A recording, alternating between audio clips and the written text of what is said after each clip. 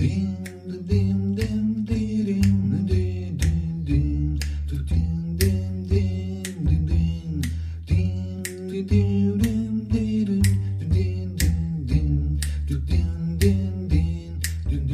was no political or economic mileage from us in criticising the Troika publicly. And, our intention was obviously, to use the goodwill and support that we could generate as a new government to try and improve, obviously, the deal to the greatest extent possible, but that we would do that behind the scenes. And that in public we would be, and the message to the markets would be very clear, which is, we are delivering on the programme, and our intention is obviously to fulfil the conditions and restore growth. Welcome back to In the Room, a series of interviews with people who witnessed and shaped the recent history of Europe, often but not always behind the scenes.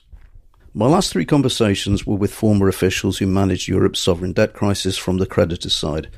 Today I'm turning the table and talking to someone who experienced the crisis from the debtor's point of view. From March 2011 until 2016, Andrew McDowell was the Irish government's head of programme implementation and chief economic advisor to the Taoiseach or Prime Minister Enda Kenny.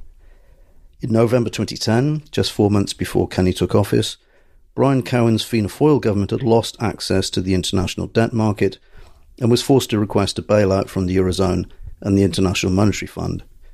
The near €70 billion they borrowed came with conditions, and it was Kenny, his chief economic advisor, and his finance minister Michael Noonan who had to implement them over the following 3 years. How that played out surprised everyone, as Portugal, Spain and Cyprus joined the list of countries applying structural adjustment programs in return for cash. Ireland quickly turned into the model debtor, and this despite some very difficult negotiations over changes to the original programme. Now, these were very important at the time. For example, the state's annual repayments as part of the so-called promissory note scheme were due to cost 2% of national output. At the same time, it was slashing public spending, and the economy was growing just 1% on average. But today, these programmes and themes are distant memories. So, responding to popular demand, I've attached a glossary to the podcast show notes, and these track the conversation. Anyway, as you'll hear, Andrew McDowell was central to all these negotiations and their underlying strategy.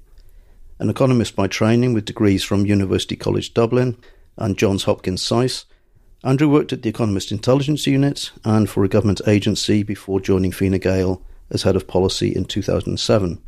He left the government in 2016 to join the European Investment Bank as a vice president for a 4-year term, and is today a partner at Strategy and, part of PwC. We talked about how he stumbled into the political world, how the Kenny government decided to make a virtue out of necessity, how they leveraged good behaviour into concessions, and both tricky and funny moments with Angela Merkel, Jean-Claude Trichet, and Mario Draghi, among others. So I bring you Andrew McDowell. So you had a early career in economic analysis and then moved on to Fine Gael. For any non-Irishman like me, we're always baffled as to how people choose one of the two Civil War parties. Had you chosen Fine Gael early, and if so, why? Yeah, it is baffling, I think, even to Irish people. And it is, it's a little bit like football teams rather than ideology. And I think everybody in Ireland, probably, at least in the 70s and 80s, who grew up in Ireland, felt a kind of an identity from birth with a certain political party, Fine Gael or Fianna Fáil in particular. So yeah, it's true. I grew up in a Fine Gael family, if you like, and my father and mother would have been big Fine Gael supporters. And I had cousins in politics, Michael McDowell, obviously, who was a deputy prime minister, who came from Fine Gael, although he split off and went into a different direction with the Progressive Democrats. But I wasn't actively involved in politics, through school or even through university, and started my career in public service.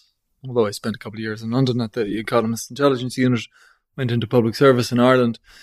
And actually what brought me into Fine Gael politics was sheer chance. I was in Paris, I think it must have been in 2006. I was at an OECD event and was coming back through Charles de Gaulle Airport. And the guy ahead of me in the queue was Enda Kenny, who was the opposition leader at the time, leader of Fine Gael. And we just happened to get chatting in the queue for check-in in Charles de Gaulle.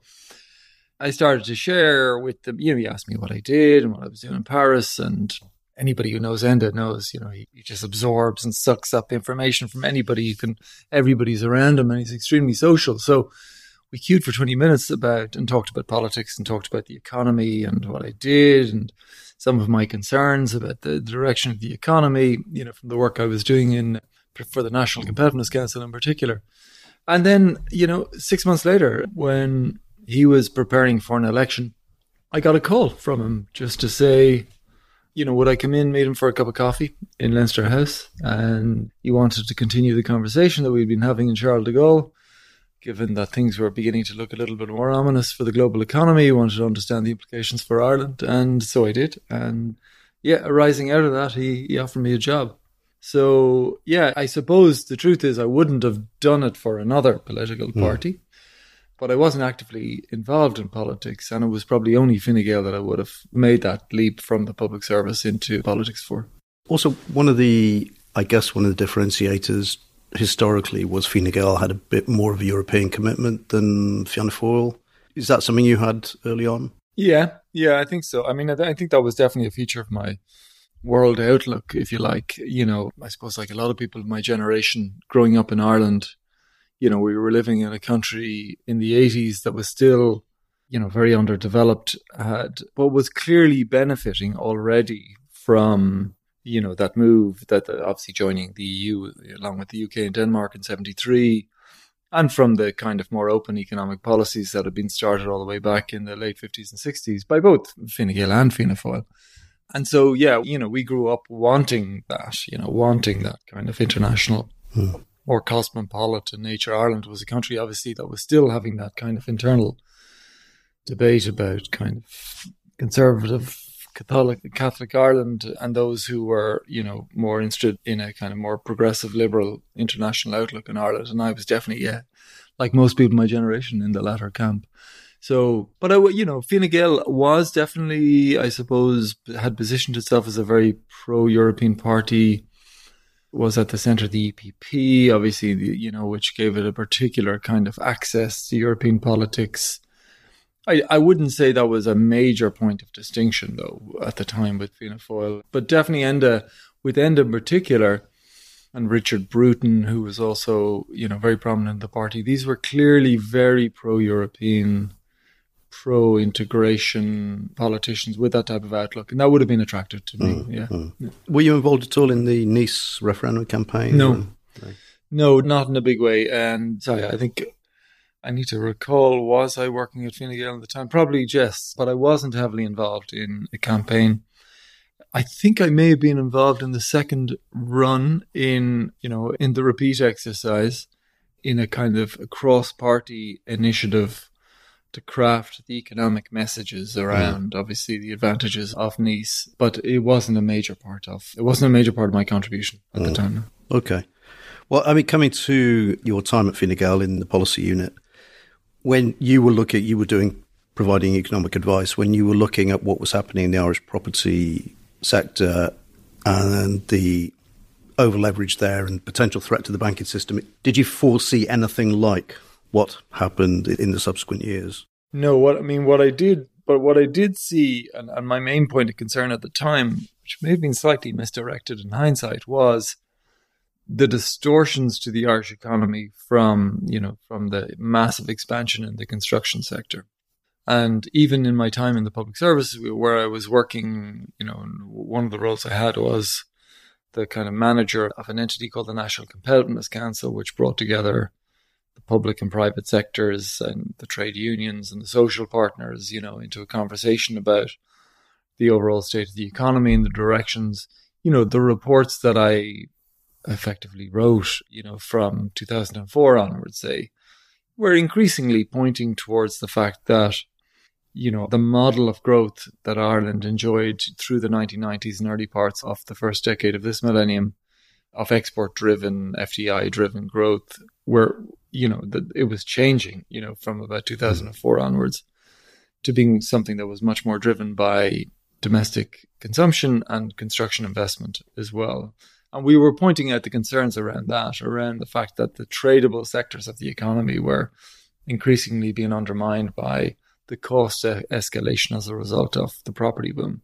What we didn't see was the related, financial vulnerabilities building up in the financial sector. That, I have to say, came to us all as something of a shock when the financial system began to implode in 2007, 2008. Yeah, I mean, well, you weren't alone. You weren't alone in Ireland either. Right? Yeah. Plenty of other countries went through similar things. But can you take us through the 2 years between the collapse of Lehman Brothers, the introduction of the bank guarantee, the agreement with the Troika while you were on the outside, in opposition? Did the government or the Troika try to involve you, or were you deliberately kept out? No, I mean, I'd say Brian Lenihan in particular was keen to involve us. He wanted everybody in the covered in blood in his little boat. And obviously we were somewhat nervous about getting too involved, and we wanted obviously to maintain our role as the opposition party and scrutinizing government policy, so we didn't want to take any ownership. But I would have to say Brian Lennon in particular did. I don't think it was just political. I think it was in his nature, in his inclination to try and bring everybody on board into the scale of the problem that he saw coming. So he personally gave us a lot of briefings, and he always made officials available whenever we wanted anything. He ensured that officials were available to give us the briefings, obviously documents to the greatest extent possible. So no, that wasn't a cause of grievance for us that we were being kept in the dark, over this period of time. We did think the government were making aims of, responding to the crisis, and we're always on the back foot. We did disagree fundamentally with the direction of policy, but I wouldn't say that reflected a deliberate attempt by the government to keep us in the dark. By no means, no. And I mean, I'm trying to remember now. Did you have a good idea in advance of taking office that you were probably going to go into coalition with the Labour Party? And were they as involved as you were, or you as the main opposition took the lead?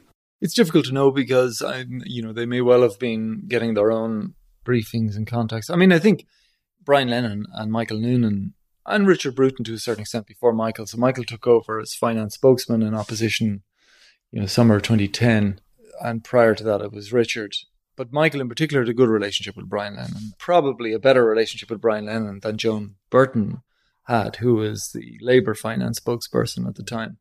So I think that probably meant, Brian Lennon was calling Michael probably, on a regular basis just to keep him in the loop. But having said that, our opposition to the government's policies was pretty full-throated. There was no holding back, from the opposition that we expressed to the way, Anglo in particular was being dealt with through recapitalisation without nationalisation, to the establishment of NAMA. And then eventually over the course of 2010, we started to articulate much more clearly our concerns around, the fact that the losses, when it became very clear that the capital in these banks was not going to be sufficient to absorb the losses that were going to occur and that the taxpayer was on the hook, we became very critical then at the time of how obviously both subordinated and senior debt was not being sucked in to take some of the pain. We also opposed NAMA, pretty vociferously. I mean, in hindsight, I think some of the arguments we constructed against NAMA proved our fears were not fully realized. I mean, the biggest fear around NAMA, or two fears around NAMA, was, the sheer inability to value the assets being transferred. I mean, nobody had any idea how much these things were worth and if they were going to be worth anything. So it really was a kind of, everybody knew it was a pig in a poke as to, how much you transfer over, how much you force the banks to write down. The valuation methods were totally arbitrary. But the second concern, and I think this was probably the more valid concern at the time, but that actually interestingly did not fully transpire, was the relationship it would create between the state and obviously the borrowers of the banks, the developers. What we really worried about was, would this institution have the institutional independence and protection that it needed, to make fully independent and, aggressive decisions to protect the taxpayer in terms of the workout of these loans. And, and that was a concern because, there was at the time, a very strong public belief that politicians had become way too close to, a lot of the people who were in hock to the banks. And, would they find a way to kind of get soft deals at the expense of the taxpayer? In fairness, I think the way the institution was constructed in the end, and if, and I will say this shamelessly, the fact that we came into power and protected that independence meant in the end, I think that NAMA did a pretty good job of, of getting bloods out of stones where it was possible. And it wasn't always possible. So I think in the end, we were right to oppose, I think, the nature of the guarantee and the fact that it protected unnecessarily, still in my view, a lot of the creditors of the banks. We were right about that. But maybe in hindsight, our criticisms of NAMA were overdone. Yeah, yeah. Well, I think everybody thinks the decision on the bail-in was mistaken, well, including the Europeans themselves a couple of years later with the Spanish, right? But we'll come back to that. That's right. So by the time you were negotiating with Labour on a coalition agreement, did you already have a clear idea of how much policy discretion you'd have? I'm thinking in particular of Michael Noonan's visit to Trichet within a week of taking office and asking for a bail-in of the senior bondholders. You thought that was still a possibility at the time? Yeah, we did. I mean, what we knew is there was disagreements within the Troika, on the issue. I mean, so we had a lot of meetings with the Troika only towards the end of 2010, actually. I mean, it was, it was really only just before and after the first program was agreed in November 2010 that we began to engage with the Troika. And obviously everybody at that stage was anticipating a change of government. Nobody knew it would come quite as quickly as it did in February 2011, but everybody was anticipating it. So the Troika made a decision with the, knowledge and support of the government, to keep us in the loop. And so we had a good idea, of that there was issues, differences of opinion between ECB and IMF, with the Commission kind of in the middle, and that it was certainly worth pushing, that we would have some support within the Troika to push for a more favourable deal, after we came into government. Now, it was also being made very clear to us that some parts of the Troika, obviously, and ECB made this very clear, would oppose. But we still thought it was worth an effort. We also thought we had some international support on it. And that's obviously was the background to Michael raising the issue with the ECB. And more generally, did you feel you had discretion to move away from some of the parts of the programme that the previous government had agreed? Yeah. And in fact, we did, so we did change parts of the programme, obviously in the areas of kind of, in some less contentious areas for the creditors, such as the nature of the fiscal programme, some of the structural reforms we changed, some things we strengthened, we did, so if you look at the Fine Gael manifesto and policy documents, long before the bailout was agreed, we were proposing to do things that, were even tougher perhaps than what, the bailout program itself agreed. But we also secured, some areas that were important, concessions in areas that were very important to Labour. So, we pushed back the fiscal consolidation effectively by a year, hitting the 3% deficit target from 2014 to 2015. There was areas where the Troika agreed that if we sold some assets and we ended up privatizing, not a lot, but a few bits and pieces, that we could use the funds kind of for extra investment, for stimulus. Some of these things were more symbolic than anything else to show the public, and that we had some control over our affairs and that, we had some capacity to improve the previous deal. But it was true. On the banking side, there was much more reluctance to reopen, particularly, on the part of the European Central Bank. And we had some very fierce debates and discussions with ECB on the issue. Was that very much driven by the president, or was it the president plus the legal service? Plus some of the more Bundesbank elements. Yeah, I think it was more the Bundesbank elements. Maybe the legal service, I'm not sure. But Jürgen Stark in particular was obsessed by the issue and was quite emotional in some cases by the issue. And, that this was Ireland's problem. Ireland had failed to adequately regulate and supervise its financial institutions. Ireland was causing financial instability for Europe rather than the other way around. And that, ECB was being very generous in even funding the Irish banks when they may be insolvent, and that if we, move down the road of bailing in senior or even junior bondholders, this would signal that the Irish banks were insolvent and the ECB cannot fund insolvent banks. Our counter argument, of course, was, we want to make the banks more solvent, and the usual moral arguments about why should we, the taxpayer, take on liabilities incurred by the private sector. But no, it didn't. It didn't wash, and they were they were genuinely worried about financial instability and the knock-on effect, obviously, of the senior debt becoming bailable in, and the effect that would have on funding costs, for banks around Europe. So, and we understood that. We understood they were very concerned about the systemic implications of what we were proposing to do. And we kept on saying and putting on the table, of course, if you don't want to do this, we basically said, we're going to do this. We're going to have a resolution, of Anglo in particular, or we're going to recapitalize, but we're going to, as part of the recapitalization, we're going to announce a bail-in. If you don't, we're very happy that somebody else would take the cost. If you think, there's a systemic pan-European issue to be paid for, a public good, we're very happy to be part of that, but somebody's got to write the check, But of course, they're like, and, there is no instrument available for you to do that. And, the only offer they were making was to continue to provide, obviously, liquidity and to kind of not to be too legalistic about, the quality of our collateral and, and all of that. And the emergency, the ELA, obviously, that we could provide, they turn a blind eye to, and so on and so forth. So this went on for, several weeks, late February, March, I think even into April. I need to recollect the dates, until, literally right up to the point when we announced the recapitalization of Anglo. And we literally were dealing with this. I remember it was going down to the floor of the House to announce the details. And I was writing 2 speeches, that morning. One we're burning the bondholders and one we're not, and a couple of conversations with Trichet. So did Michael. And eventually I remember that Trichet called from Japan.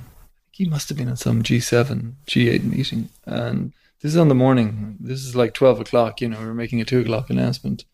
He called, and it was a very odd call because he was put through by the private secretary to Enda's office. He called, some line, and he got through to the private secretary. The private secretary told Enda, obviously, he was on the line. Enda called me. He said, come down quickly. He's about to talk. So Enda picks up the phone eventually and says, President Trichet, we're listening, And he says, I've just spoken to my executive board, and we can tell you right now that we are fundamentally opposed to the bailing in of Anglo senior debt.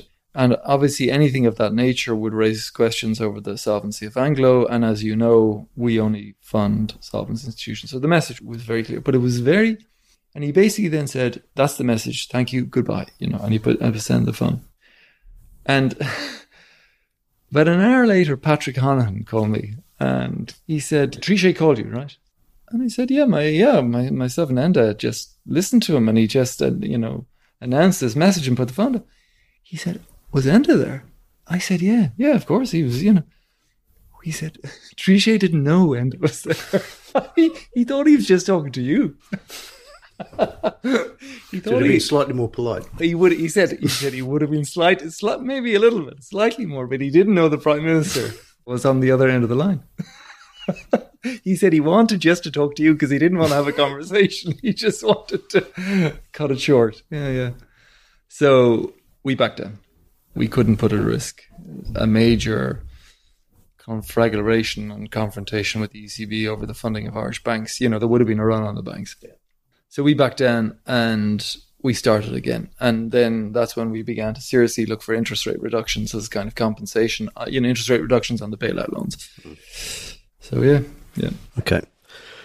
In my previous interviews with officials on the other side of the table, there's a consensus that Ireland was a model programme country, that you took action quickly, fully, and took ownership of the programme. Was that an internal decision, even if you disagreed with the Troika position, and as you've made clear you did? sometimes. Was it an advanced decision that full compliance would pay off? Yes, it was, yeah. And, that was very much something we agreed internally within Fine Gael in the run-in to the 2011 election. And then, confirmed with Labour in February 2011 after the elections in the course of the negotiations to form the coalition government, that there was no political or economic mileage from us in criticising the Troika publicly. And, our intention was obviously, to use the goodwill and support that we could generate as a new government to try and improve, obviously, the deal to the greatest extent possible, but that we would do that behind the scenes. And that in public we would be, and the message to the markets would be very clear, which is, we are delivering on the programme and our intention is obviously to fulfil the conditions and restore growth. And that by and large was the case throughout. I mean, obviously the media always sniff out, areas where there was disagreements, and I guess they were well aware of what we were looking for in terms of the change of conditions around Anglo in particular and the senior bondholders. But it was never something that we articulated publicly because obviously, we didn't see any advantage in having a public spat with the Troika on the bailout changes. And I think by and large that was, that approach was validated over time. We didn't get everything we wanted initially in terms of the changes, but obviously the perception that Ireland was doing the right thing, was willing to obviously take the pain that was necessary to deliver against the bailout conditions, did pay off politically for us, in the more medium term in terms of other concessions that were made over time, such as obviously the interest rate reductions and the promissory notes in particular. I was going to come to that. Do you think that sort of goodwill that you built up was one of the reasons you were able to shake off the promissory notes within 2 years before another very hefty payment? Can you talk us through that negotiation? Yeah, absolutely. I mean, I don't think there's any way that we would have got the arrangement around the promissory notes agreed, if there had been a perception on the other side of the table and within the ECB in particular that we weren't serious about implementing the rest of the programme. So it took effectively 2 years to build up that credibility, and give a lot of credit, obviously, to Michael Noonan in particular for building that rapport over time with the ECB, which, as we've discussed earlier, started quite badly in terms of that relationship. But he obviously put a lot of effort into building that, obviously, particularly with Draghi after he came in as president, and built up a very strong rapport. And obviously backed up then, not just by fine words, but by the actions that we took as a government to just put our heads down and implement what was agreed. Even still, the promissory note discussion was a very, very difficult discussion. And this is certainly where, the lawyers of the ECB were deeply involved and, on many occasions, deeply uncomfortable with what was being proposed. This was very much our proposal. This was something we put on the table, and it wasn't something that kind of organically grew out of a dialogue with them. This was something we kind of cooked up ourselves and said, this is what we want to happen. And, and initially that was, they were always willing to negotiate, to discuss, but there was definitely no kind of sign from the ECB, in the first kind of 3 to 4 months of that discussion that they would entertain the idea. And it really did require, very strong political lobbying to get that, over the line. And in a way, I suspect, and I can only speculate around this, I think this is what Draghi really wanted us to do, was to create a kind of political inevitability around this, a political pressure on him and his institution to do it. Because he just felt, if this came out of the blue and ECB just signed off on something of this nature, there would have been something of a backlash, particularly in Berlin. So we needed to put a lot of effort into, lobbying European capitals, Paris and Rome in particular, and obviously a lot of engagement with the top levels of the ECB to generate support for this. I remember in particular one meeting we had, it must have been late 2012 in Brussels at a European Council meeting that Enda was at, and Michael was invited because we had arranged a meeting with President Draghi. He invited us to his office in the Justice Lipsis building where the council was having, and obviously the ECB president had an office there, and he invited us to come and discuss the issue with him. it was quite late at night, like all these meetings were. But Enda basically started the meeting by President Draghi was sitting at the table with us, and there was a blank wall behind him, and he said, "Have a look now at the wall behind you." And Draghi looked over his shoulder, somewhat puzzled, and went, "There's nothing there." And Enda went, "Exactly. There needs to be something on this wall behind you. There needs to be a plaque. I can see it now." And Draghi was getting more and more confused, going, "Enda, what? I thought we were here to talk about the promissory note." And Enda said, "Yes, but there needs to be a plaque, I think, because I would like to see a plaque, and we'll have it constructed, saying, 'It was in this office that President Draghi saved Ireland.'" And, as laughable as it is, you could actually see Draghi's eyes kind of light up. He looked behind him and he could see the plaque. Is it there now? I don't know. I hope it is. And there definitely was, there was a good rapport, goodwill, and you could see, Draghi's problem was not that he didn't want to do it, not that he didn't want to support Ireland, but he needed to bring his own institution over the line on this, and he needed to construct a very delicate, careful story, and the details and the nuances in the announcement would be, were something that he had to pay very careful attention to. Anyway, we went through still quite a few bumps, and between there and was it? I have to remind myself of the dates, but probably February 2013 when the deal was done, and again, quite a dramatic. A couple of days into announcing that final deal, which required obviously that the governing council of the ECB note, the intention of the Irish government to do this, not approve it, notes the intention, which was enough, obviously, to signal to the markets that what we were doing had the tacit support of the ECB. And it had quite a very positive market reaction, which really did set us then on the path towards exiting the bailout. I think once we got the promissory deal done, there was no longer any questions in our mind, really, as to whether we'd be able to exit the bailout at the end of 2013. We saw the yields come down, we saw the market reaction, and it was quite clear that was the vital milestone to getting us out of the bailout. Do you think that crucial to that was the crisis the Spanish ran into the year earlier, in that they'd had a similar banking crisis caused by property over-leveraging, and they'd been given actually much better terms than you had? There'd been nothing like this kind of early repayment for banks where there'd been no senior bail-in. So was that crucial to it? I think there was two things that were crucial. First of all, there was a realization, and an acknowledgement that Spain had been given better terms, and that the political debate around, bail-in had changed over that period of time. And in particular, the Germans had come around to the idea of bail-in in a very strong, from being initially extremely cautious and hostile about anything that threatened the stability of the financial system, to a more almost ideological perspective, which is, what on earth are taxpayers doing, bailing out banks and financial institutions? And they suddenly became, that was their position in Cyprus, wasn't it? Very much. Absolutely. The zeal of the converted all of a sudden over the course of 2020 that, that there had to be bail-in before there'd be public support. So it was quite a turnaround from, our first discussion. And I think it was because, the Germans began to realize the scale of the potential problems just couldn't all be underwritten by the European taxpayer and then ultimately the German taxpayer, which was underwriting everything. So that was one thing that had changed. I think the other thing that had changed is because Spain had got into trouble in between, Europe needed a win very badly, needed a success story. And Ireland was the only candidate on the table for a success story.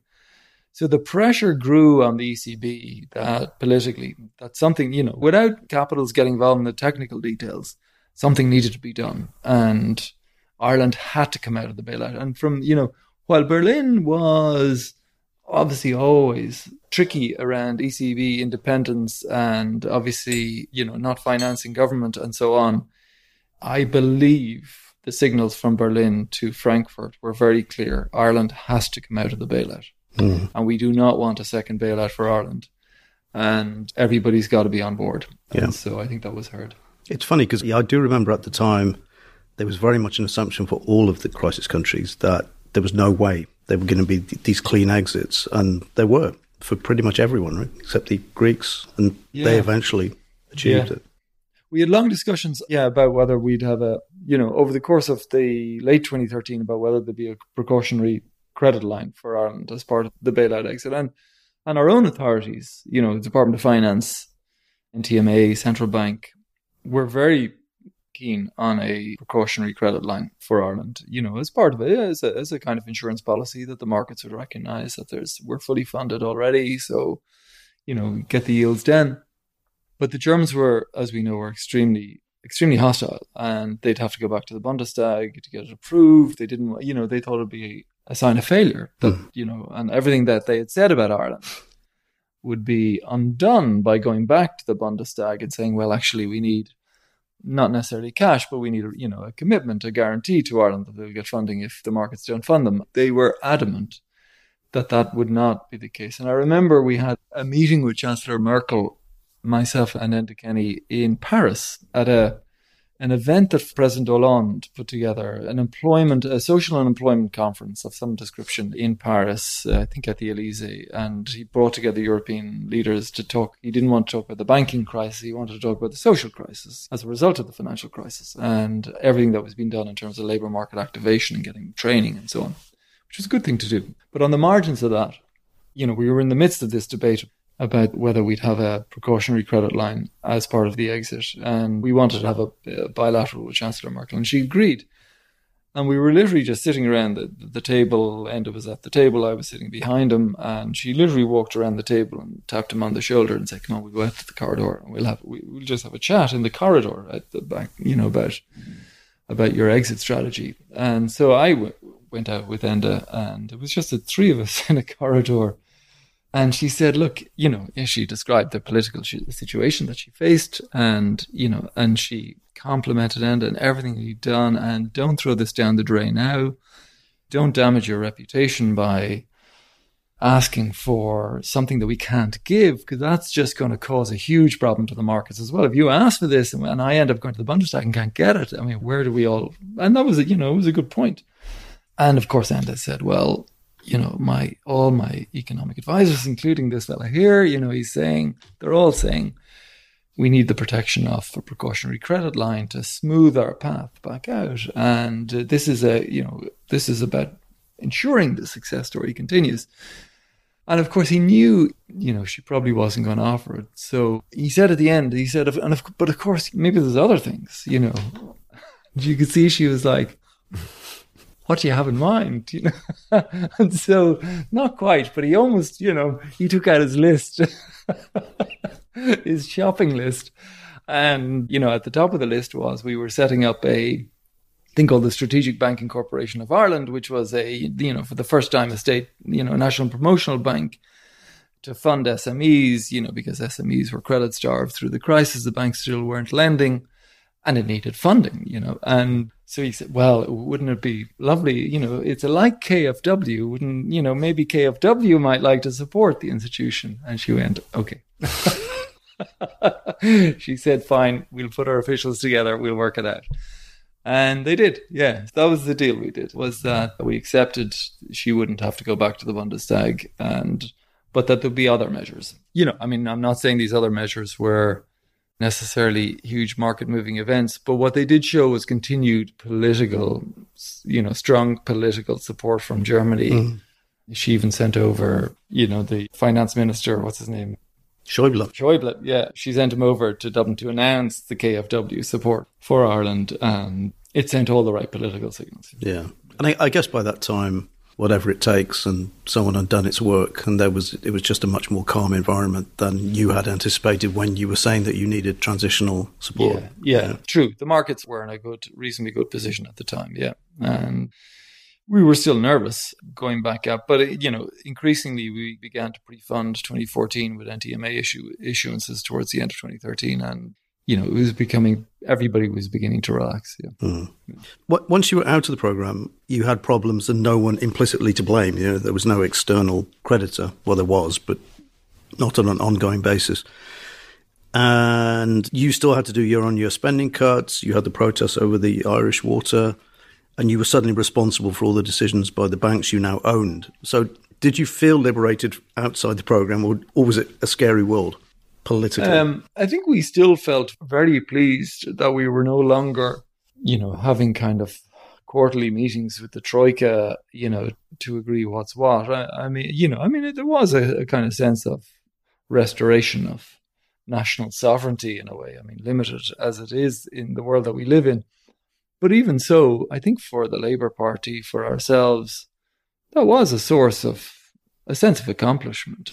Now, was there things possibly we should have done while the Troika were still around? Absolutely. There's no doubt it took us too long to, get Irish Water up and running, to get the charging system in place. And it would have been politically much more convenient to do it while they were still there. And we probably would have had less of a political backlash and public backlash. When that wasn't the case, we then, there was a kind of, and perhaps this was me in particular, I did feel that if we backtracked, so if we diluted policies that we had announced, including water charging, fiscal consolidation, as soon as the Troika had gone, I just felt it would have severely damaged us in terms of our credibility, our reputation, that, we only ever, because we always said we were doing this not for the Troika, we were doing this for Ireland, and to restore our economic sovereignty and growth and prosperity. If we just then suddenly said, well, actually, we didn't mean any of that, I think not only would it have been viewed very cynically at home, but obviously internationally, it would have been severely damaged our reputation. But it would have been better for us politically if we'd got it done quicker while the Troika were still there. There's no doubt about that.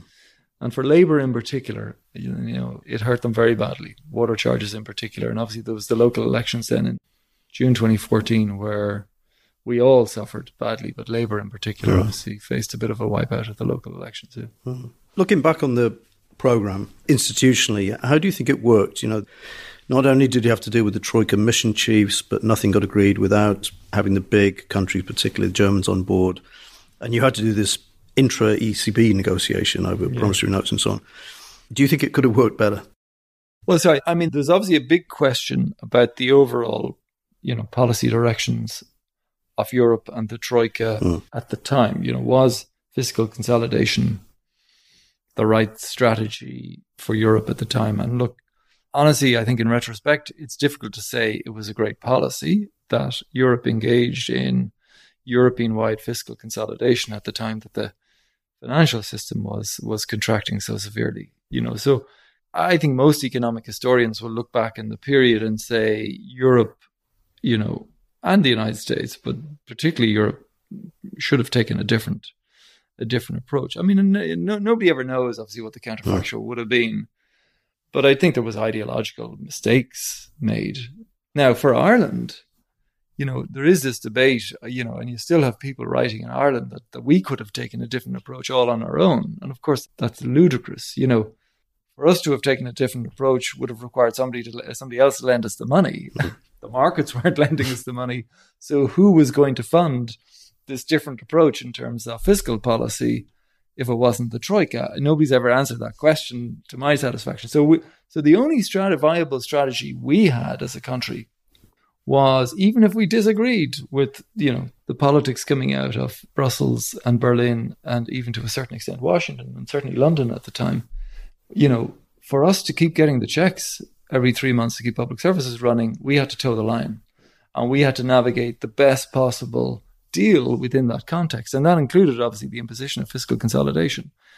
So, that's at the level of the kind of, the overall policy framework. And I think we did exactly the right thing. And I think it's, there is a certain revisionism that we had a lot more kind of discretion and autonomy than we did. Now, institutionally, how did it work? I'm very glad that the IMF was there, to be frank. And, they brought not just probably deeper economic expertise.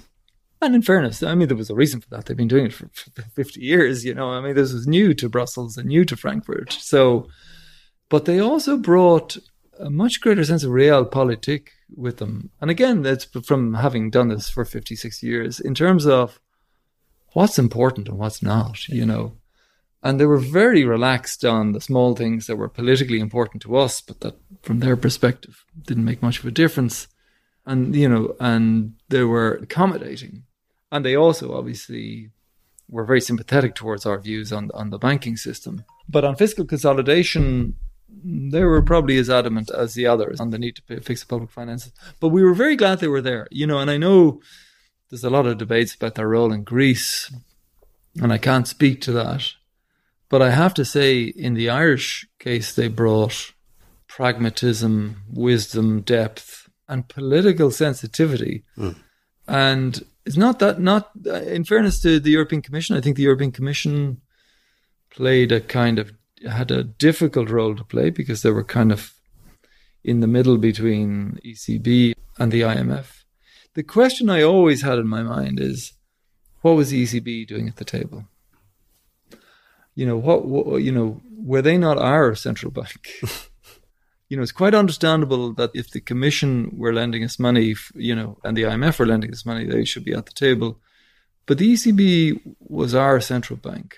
I always had a question in my mind about where does that leave us, that our central bank is sitting on the other side of the table? It might have been better, I think, in terms of the institutional dynamics if they hadn't been. But that's, again, I think the idea in the future is obviously that wouldn't be the case, and the ESM would obviously be taking care of that. It was all quite improvised, really, wasn't it? Yeah. Well, I've got a couple of questions on personnel issues, really. On the appointment of Philip Lane as central bank governor, were you involved in that? And if and when you were, was part of the calculation an aim to get him into Frankfurt, or was that? I was involved. It was Michael Noonan's decision, and I don't think, there was no imposition of him upon Michael. That was very much Michael's call. And I have to say we were supportive. Not so much because we thought this would be a stepping stone for an Irish nominee into Frankfurt, although that was always a possibility given his kind of intellectual reputation. No, it was more we just thought he would be just very well qualified, very good successor to Patrick. And, I guess after Patrick, Patrick was very good for Ireland's reputation, was the source of great confidence from the markets and internationally that somebody's sensible. So it was just who could fill those shoes. And, Philip certainly intellectually had the capacity to do that. So, no, I wouldn't say it was we anticipated, the different steps that Philip would go through. No, it was just we felt he was had the gravitas and intellectual ability to take on the role. There was obviously other candidates for it who also were very impressive. So he had strong competition, and I know Michael, definitely weighed up other candidates in terms of people who might be a little bit more political in some ways than Philip. But in the end, he decided that there was enough politicians in Frankfurt, and an economist might help the place. That's true. Well, the other personnel issue is yourself back in 2020, where you were nominated potentially as a European Commissioner because Phil Hogan was standing down. What was that process like? Was it long? And I know that you had an interview with President von der Leyen. Yeah.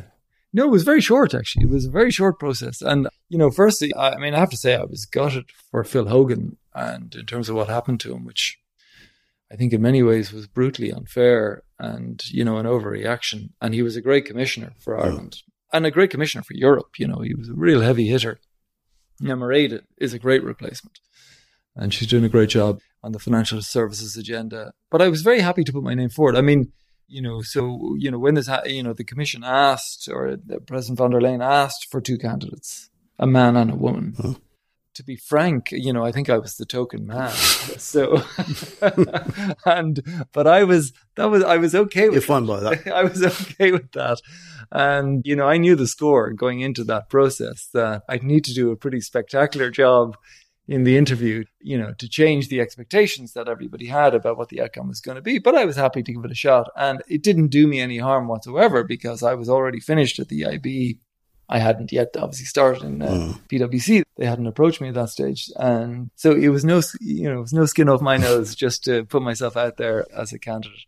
And I did an interview, and remote did the interview here from Luxembourg because there was a COVID issue, and she gave me a great opportunity to present myself. And, we had a good hour, and she was very detailed in terms of what I'd done in Ireland, what I'd done at the EIB. And then she was very gracious to call me the next day and to explain her decision. We decided to go with someone else. Exactly. Yes. Yeah. Exactly. So I was disappointed, but not entirely surprised. Okay. Well, Andrew, thanks very much for your time. Pleasure. Thanks.